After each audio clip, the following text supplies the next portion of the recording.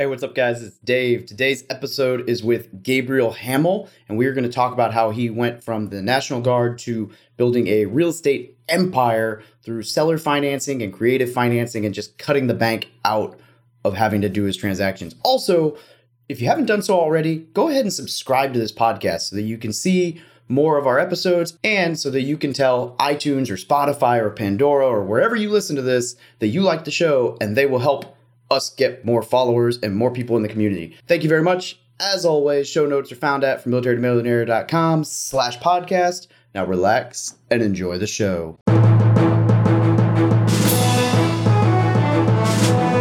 You're listening to the Military Millionaire Podcast, a show about real estate investing for the working class. Stay tuned as we explore ways to help you improve your finances, build wealth through real estate, and become a person that is worth knowing.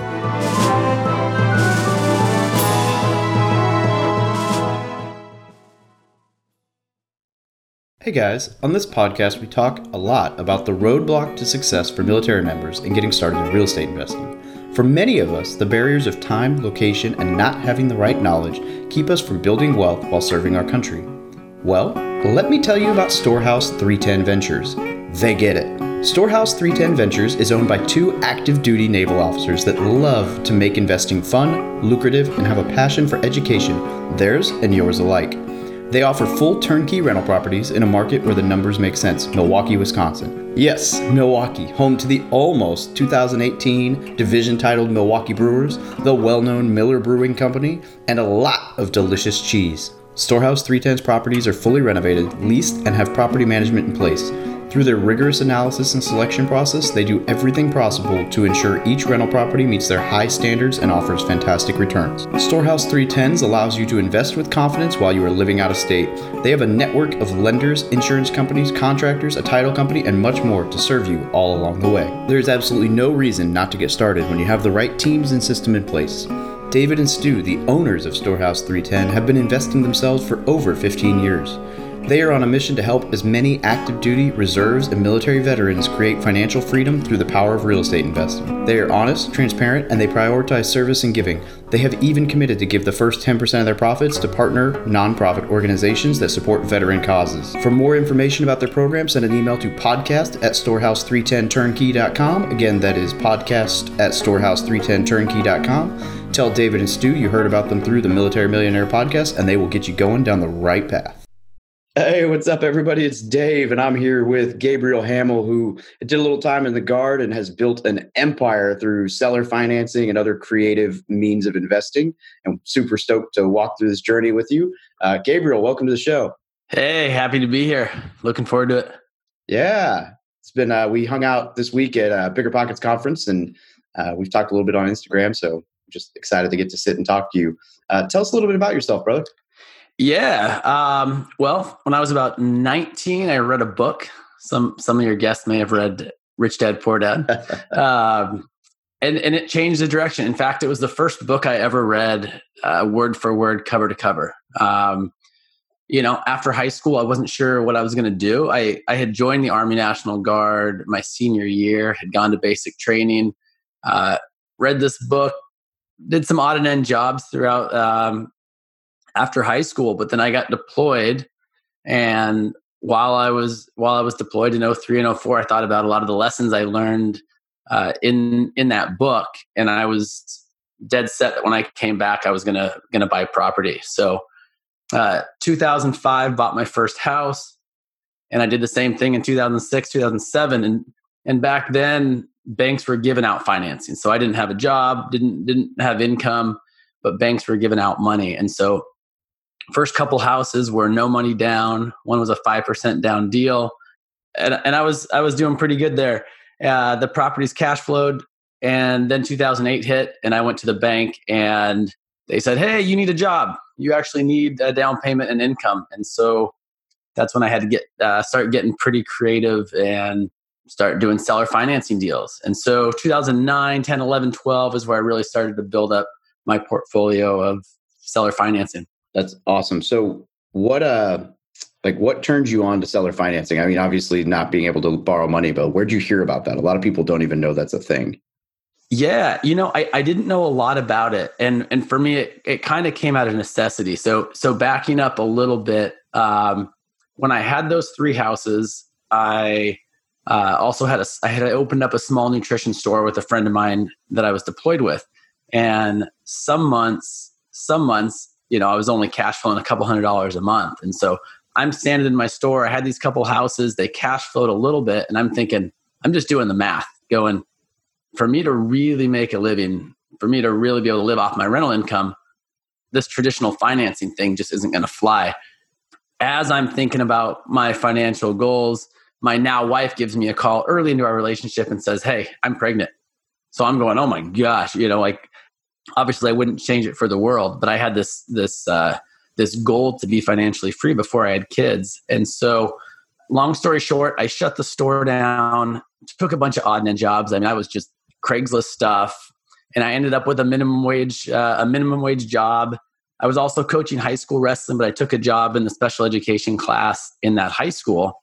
About 3 months in, cleaning shit out of a stall that a kid had thrown around. And my heart goes out to these kids, but that was not my dream job. And so I set a goal as, hey, I have to replace this income. And with it being not a high paying job, it was an easier attainable goal to replace that income. So I just searched out. I was knocking on doors. I was making phone calls. I was just scouring Craigslist every day for a seller financing opportunity. And the first one that came along was 4 units. It was 2 duplexes side by side, and it cash flowed almost to the dollar what I was making at that job. And at that point, I finished out that year, and I decided to stop working, even though I wasn't wealthy yet. I was able to replace that income with cash flowing properties. And now I had my time to go out and search for more.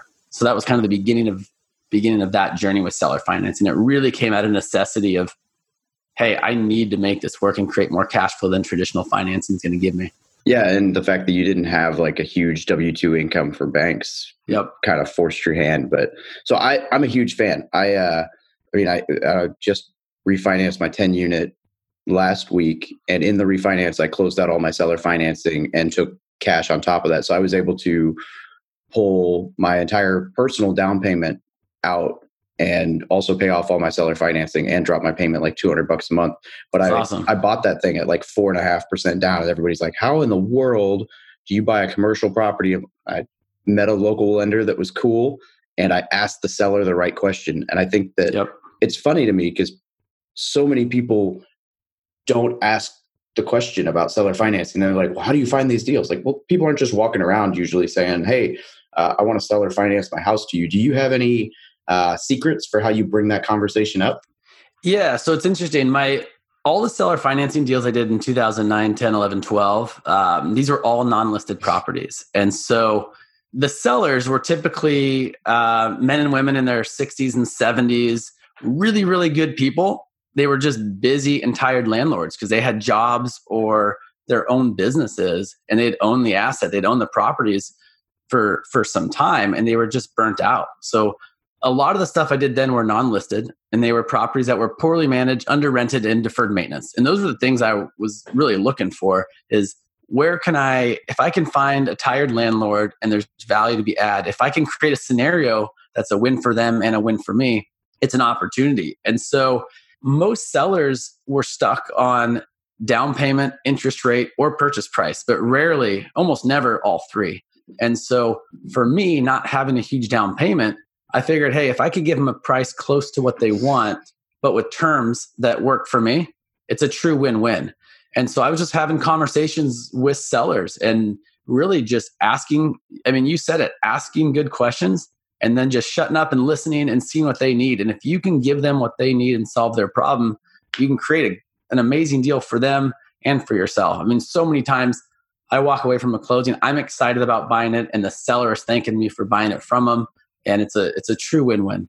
Yeah. And I love that like you said, they're stuck on a down payment or monthly payment or an interest rate or whatever, but not all three. So I'm in negotiations. I'm going to jinx it by, let me knock on wood.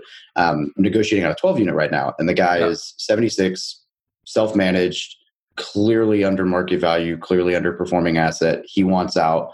And I'm like talking to him. He's like, I owe 20 grand on it. After that, like he mentioned a number, but he's like, that's really my biggest thing. So I'm like, okay, great. So now I know the target down payment, and I just need to tweak what he gets as a monthly payment. And knowing the numbers on this property, I could probably just tell him like, I'll give you $1,000 for the next 15 years. Yep. And he would be totally cool with zero interest and a monthly payment, because that would be more than what he's been pulling in because of how bad the management is on it. Yeah. And so it's really cool to be able to do that, because I would never get those kinds of terms on a commercial lender for a big multifamily, but it's also going to be helpful to him. Anyway, so we're tweaking final back and forth on that. But, I basically keep going back to, dude, I'm going to be paying you more than you're cash flowing right now, and you won't have a headache. Well, that's the thing. Like you nailed it. Like you're able to tweak it and change it, where you go to a bank and the bank's telling you, hey, here's the terms. This is how much you need to bring in. This is the interest rate. You don't have a lot of say. I mean, some of the community banks, there's a little flexibility, but with seller financing, there's a lot of flexibility. What is it that they want? I mean, you can be pretty creative when it comes to that. So, and I hear people say, hey, you can't do seller financing right, now, because it's a seller's market and there's a lot of cash in the market. And sure, that's a reality in some, but there are sellers that want to carry the financing. There's a lot of people in their 60s and 70s that don't want a lump sum of cash. They don't want to pay that capital gain, and they're happier with just having that monthly income, possibly for the rest of their life, but at least for the next several years. Yeah, absolutely. You hit the nail on the head, and we'll probably touch on how taxes work on that in a minute. But just for the audience's sake, do you have a crazy terms, like a favorite deal you did in great terms of terms? Gosh, terms of terms. That's a terrible way to say that. I think a lot of the deals I did early on, they were infinite returns because I was doing no money down, but I was strategically closing a couple days into the month. And so a lot of times at closing, I would collect the rent for that month. I would have the deposits, and I would have last month's rent. So there were many instances where I was actually walking away from the table at closing with cash. Other times when I brought in small down payments, kind of the same deal, where with deposits and prorated rents and such, it would end up being a wash, and I would end up having to bring nothing to the table. Now, not every deal was a no money down deal, but oftentimes it was lower money down because the seller was more interested in that monthly payment than they were the down payment. I really love what you just said there, that some people may have missed with the strategic date. The fact that you can take the prorated rent and still not owe them a monthly payment till later on, and you'll start out on top. That's awesome. Yeah. And there's actually been some deals where I've deferred or not had a payment for even several months. So a couple properties where I knew there was a little bit of work I wanted to put in. And it's just asking those questions like, hey, what if payments started 3 months after we close? What if they started 6 months after we close? A bank would laugh at you, but a seller, if there's a strong reason for that, they might be okay with that. You never know. Yeah, absolutely. And that's, like you said, that's huge because you can structure all of that. And you see interest only, you see no interest, you see it's totally up to what you're willing to ask and they're willing to agree to. Yeah, you're exactly right. I've done a lot of interest only with the seller financing just so the payment would be lower and have that cash flow. There was one scenario where it was an interest only payment, but they agreed that $500 each month went directly towards principal. So the structure of it was actually, my payment was low and I was knocking out the principal balance too. So there's just so many different things you can do. That's pretty cool. Yeah, so I know we touched on the tax thing real quick, and I'll probably ask you to expound on that here, but what are some reasons that you found that people would be open to seller financing? Yeah. And I mean, I'm not a tax professional, but my understanding is, if you pay them off and they get that lump sum of cash, they're paying a big capital gain on that. They still have to pay capital gains if you're paying them over time, but it's not a big lump sum. So they're able to pocket that money. And then, the other part of that is a lot of these sellers, they don't want the cash. They're not necessarily complaining, but yes, they're going to pay that tax bill, that capital gain, and now they have a cash problem. They need to go put that money somewhere to give them a return. a lot of these sellers, they're sophisticated enough to know, hey, I just don't want a bunch of cash to live off. I actually want a return on my money. I have to go stick it in the stock market at 60s and 70 years old, which is the age of a lot of these sellers. They don't want to go stick their money in the stock market. They know that could disappear within their lifetime. And so I would say that's one of the biggest advantages is you're giving them an interest that they're happy with. They're not paying that huge capital gain up front. They're happy. That's very true. Or they've got my problem, which is if cash sits in a bank account, I will find somewhere to spend it. Absolutely. And so I always keep my money. My wife hates how many bank accounts I have laying around, but it's like the profit first strategy. I read that book and I was like, man, I subconsciously do this where I have like this money goes to this bank and then this money goes to this bank and I don't even own a card for that bank. So like, don't touch it. Deploy the money, deploy the money. Yep. Yeah, exactly. And if I'm going to be saving for an emergency fund, it's got to be somewhere where I'm not going to see that the emergency fund has 10 grand in it, or I will deploy it somewhere. And I don't have an emergency fund. So, yeah, I think that's really cool. So definitely the tax thing. And then just like you said, like, what do you want with $40,000 or $100,000 sitting in a bank account when you could have somebody paying you that interest on your money for the next 30 years without you having to go invest it somewhere else? Yep, exactly. That's really cool. And yeah, I love seller financing. So I know you're a very driven individual and you've done some other cool stuff in your life we can touch on if we want to, but what is it that like, what's motivating you going forward now? Yeah. I mean, it's my family. I have two young kids. Well, they're not that young now. They're 9 and 11. I have an awesome wife. And so for me, I always want to be getting better, in all areas. And to me, my family is important. My health is important. Building wealth is important.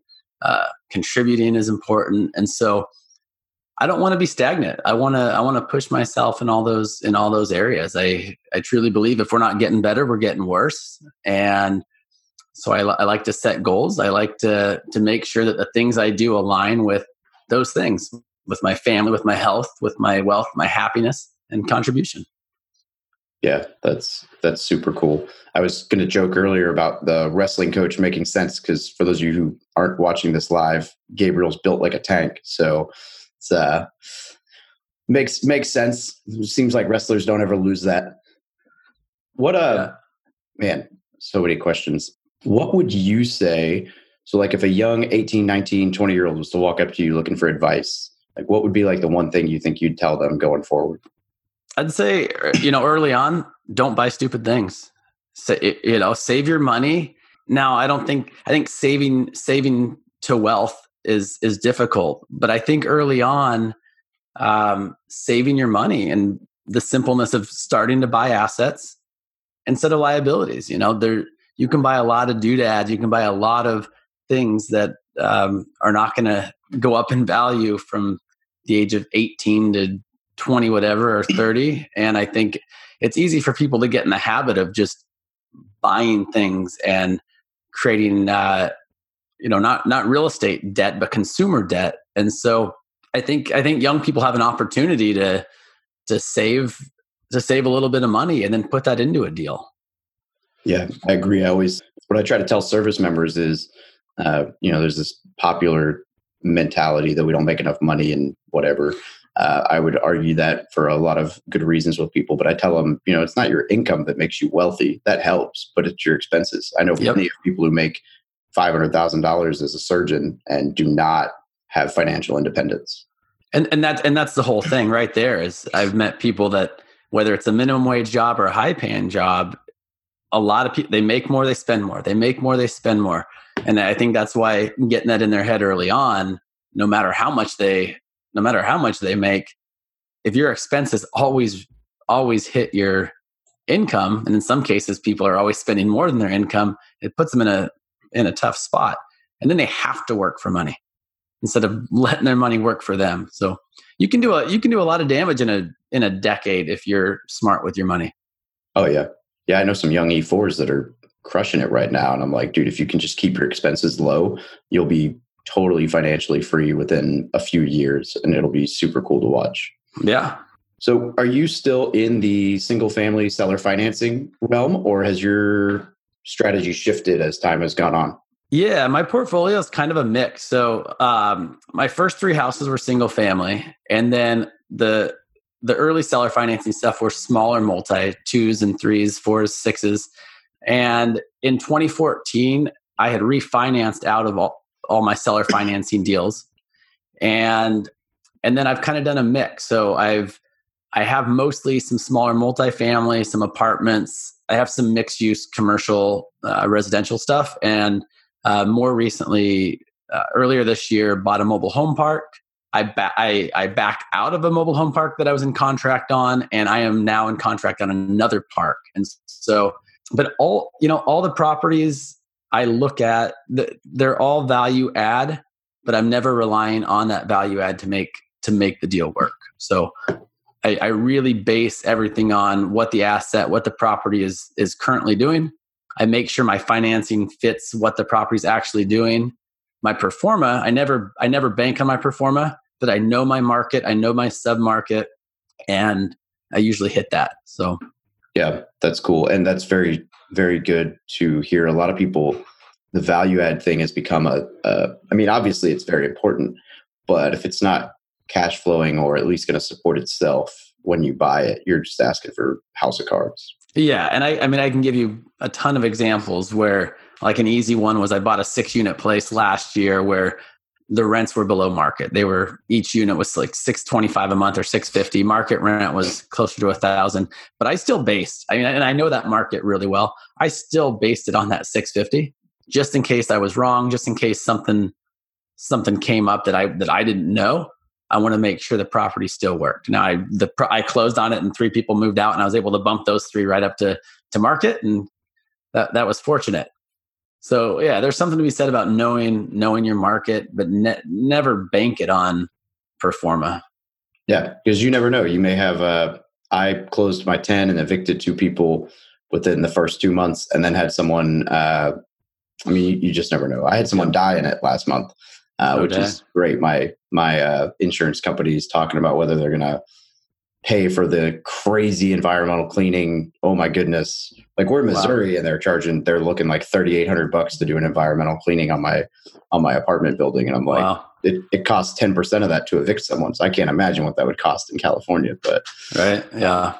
So that was definitely an unbudgeted for. Granted, there's definitely CapEx and everything, but I was not planning on someone's going to die in my apartment and just lay there for 2 weeks before someone realizes that. Yeah. So yeah, people don't always factor that one in.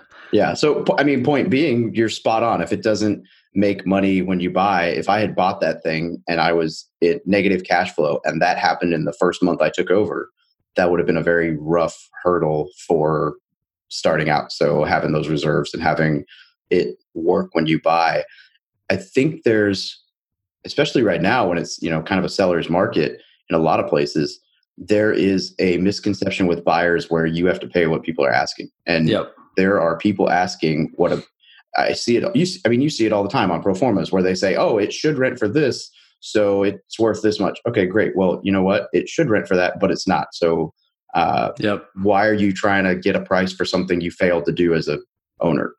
And that's a conversation you just need to have. Yeah. And I'm seeing, I have a lot of stuff come across my desk that are being sent over by commercial brokers who they've underwritten and vetted the deal, but I'm going to dig into that myself. And with the mobile home park that I did purchase earlier this year, as I dug into the numbers, it got better and better. So rents hadn't been increased in 4.5 years. Utilities weren't being billed back. It was under rented. There's some value add there. And the more I dug in, and some of the numbers were actually wrong in my favor. And so as I got into it, it was better and better. The property that I backed out of, it was the opposite. They created this pro forma that actually looked really good. They took the highest month of rent, which as I got into it, it was like the highest month of rent in 3 years, probably more than that. And they showed the lowest expenses. And as I got into that, it was like, wait a minute, only 1 month have you ever hit this rent? Every month your expenses are much higher. Vacancy is much higher. But the thing looked beautiful on the pro forma. Most people looking at this on paper going, man, this is a good buy. So it's important to dig into those numbers and really know them. Yeah, you can find all that information. Well, sometimes you really got to dig, but through utilities reports and Schedule E's and all this stuff. And too often people look at pro forma and say, wow, and they get star-eyed. No, it's very rare. It's very rare that you see a pro forma that doesn't look better than it is. Yep. And trust your instinct, math, and trust your gut. Yeah, like this one I'm looking at right now that I mentioned earlier, it's throwing me for a loop. The pro forma looks terrible. And I'm talking to the guy and I'm like, there's no way, like, it can't be this bad. Like, he's got to be just really bad at bookkeeping. So anyway, this is probably the first time. I mean, I always like to have my property manager look at stuff, but this is probably the first time where I've been like, I am not writing you an offer until I see all of the information I would normally ask for in due diligence. Like, I'm not even playing the offer game because I don't even know where to come close on this thing. Yeah. Your rent roll says this and your pro forma says way worse. Your Schedule E is even worse than that. I'm like, I don't know what you're doing with bookkeeping, but you're terrible at it because you're supposed to make this look better than it is, and you're doing the wrong way. Yeah, that's how the park was that I backed out of. It was like same thing. Nothing matched up.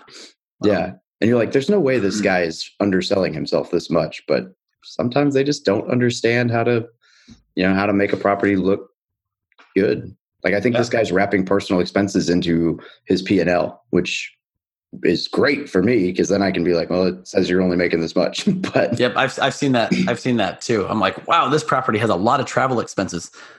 Yeah, I've even seen like, wow, they got a new car with this property, so that's not going to be an expense for me. So come with the house. Right. That's funny.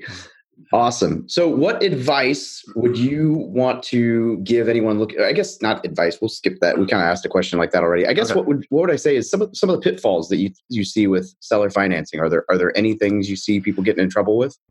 I've always structured it where some sellers will carry for a long period of time and some want a shorter period. And a lot of that is just building their trust and building relationships.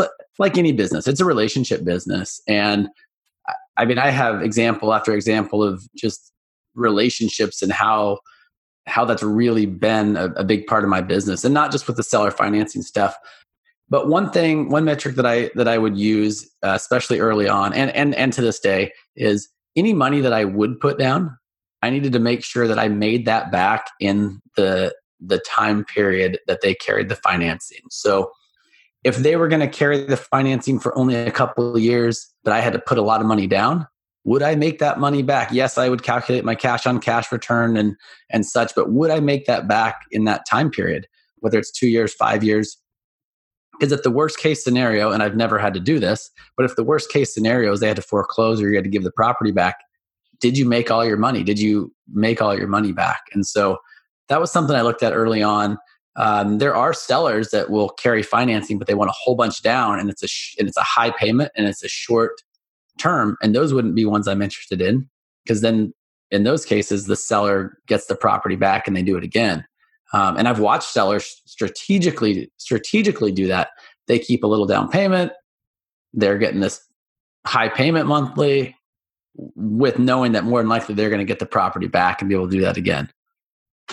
I'm kind of in a situation that seems to be a strategy like that, where the guy knew he was going to get the property back and try to keep different situation, more like didn't uphold his end of the contract and owed a lot of money in the deal, but we won't get into that. But yeah, it's definitely, like you said, it's true. People will do that and they will take advantage of you if you're not. So I would say if you're looking into getting into seller financing, a book I heard recommended once, and I haven't finished it yet, but it seems good so far, is Invest in Debt, which is no longer in print, but understand how loans work.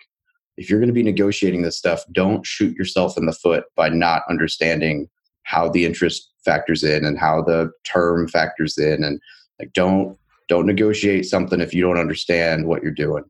Yep. And as I said before too, the sellers that want to carry the financing, I've never had to talk a seller into carrying the financing. So sellers that are willing to do it, they want to do it. They already see the advantage of being the bank and earning that interest. And so again, as you said before, it's asking good questions and then just listening and seeing what they need. And if you can help them solve their problem, they're happy. Absolutely. All about problem solving. In fact, I've heard some investors say, I'm not a real estate investor, I solve problems. And I think there's some truth to that. Yeah, there's a lot to that. Awesome. Today's show is brought to you by Audible. Audible is offering our listeners a free audiobook with a 30-day trial membership. Just go to audibletrial.com/militarymillionaire and browse the unmatched selection of audio programs. Download a title free and start listening. It's that easy. Go to audible.com/militarymillionaire to get started today. Now, why Audible? Audible content includes an unmatched selection of audiobooks, original audio shows, news, comedy, and more from the leading audiobook publishers, broadcasters, and entertainers. I listen to Audible every single day on my commute to and from work. Now, to download your free audiobook today, go to audibletrial.com/militarymillionaire. Again, that's audibletrial.com/militarymillionaire for your free audiobook today. Well, let me ask you, do you have a favorite resource, book, course, or website that you would recommend to anyone getting started in real estate? I love all the Rich Dad stuff, especially early on. I get asked all the time, hey, where do I start? And I tell people, hey, read Rich Dad, Poor Dad, call me back. So anyone that hasn't read that should read that.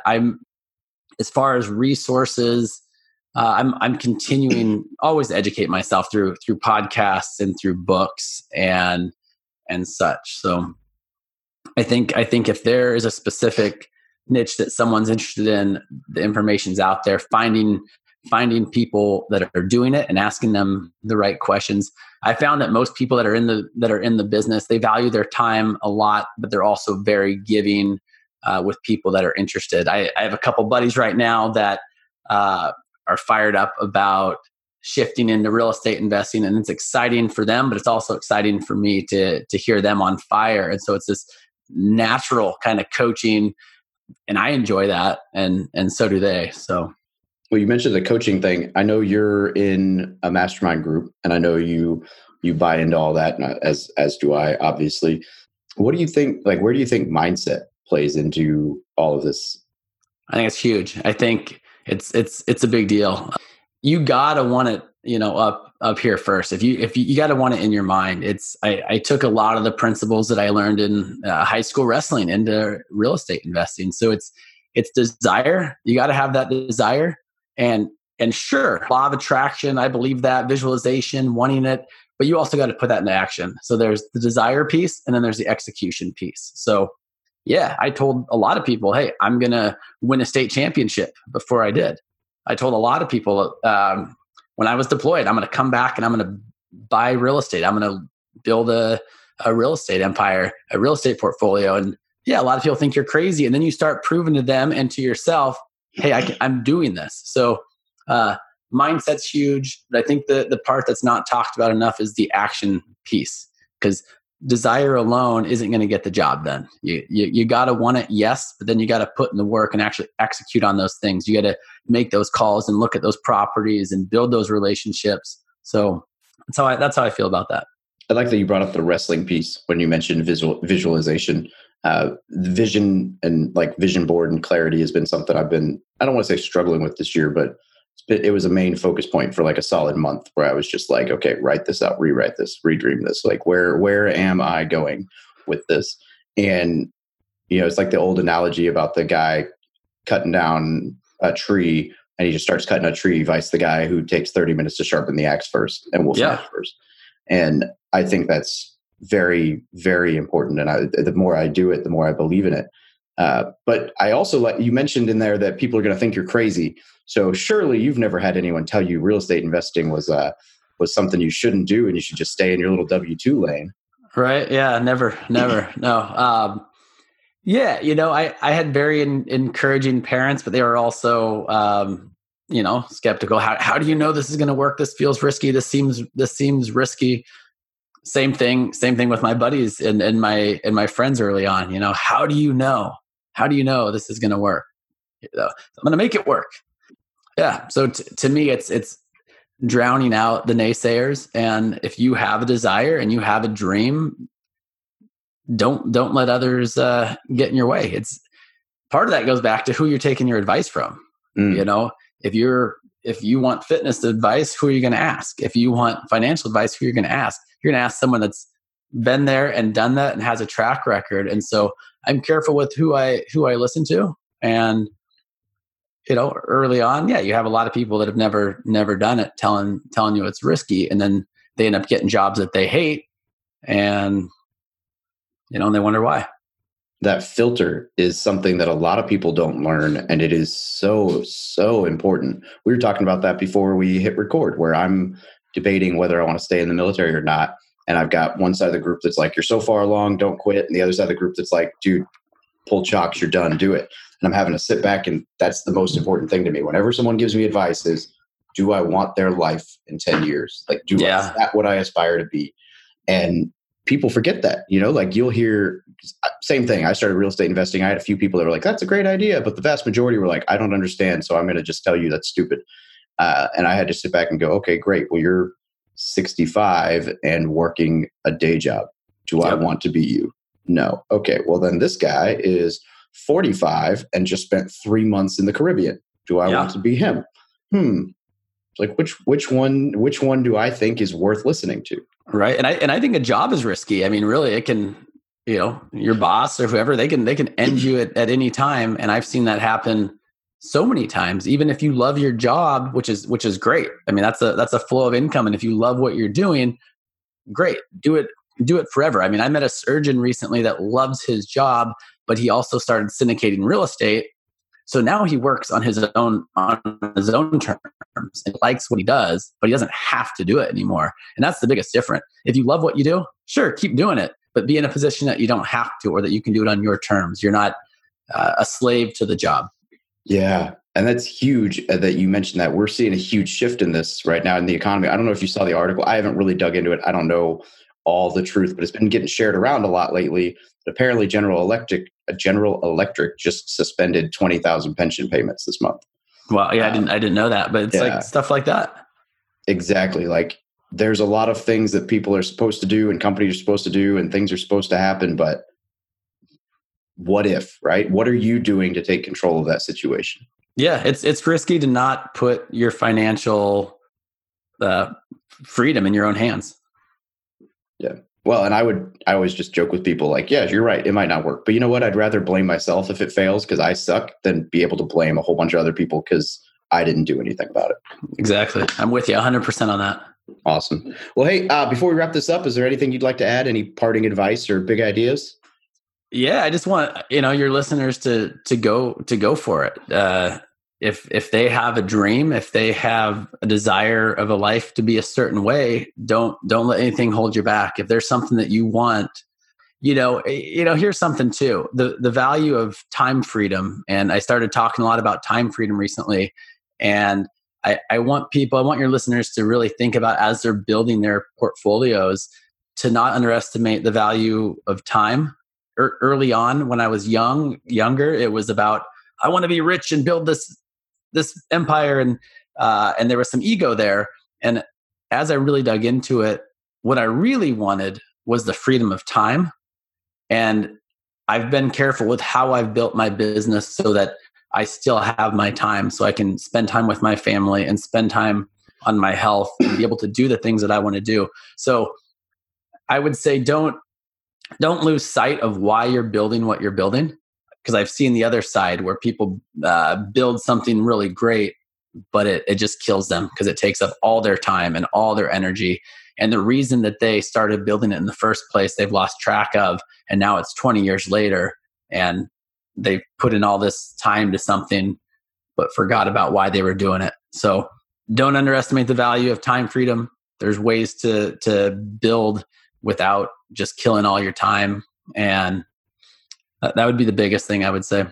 We're in total agreement. That's my biggest decision, or probably my biggest motivator for getting out. Like the guy, when David Osborne spoke this past week, he was great. He was so good. Oh, he was good. But or was it him? I don't know if it was him or if it was before that. But it was Jake and Gino, actually. Sorry, right before that. Someone said, they were asking, like, what's your motivation? And someone was like, financial freedom. And the guy stopped and said, okay, what does that mean to you?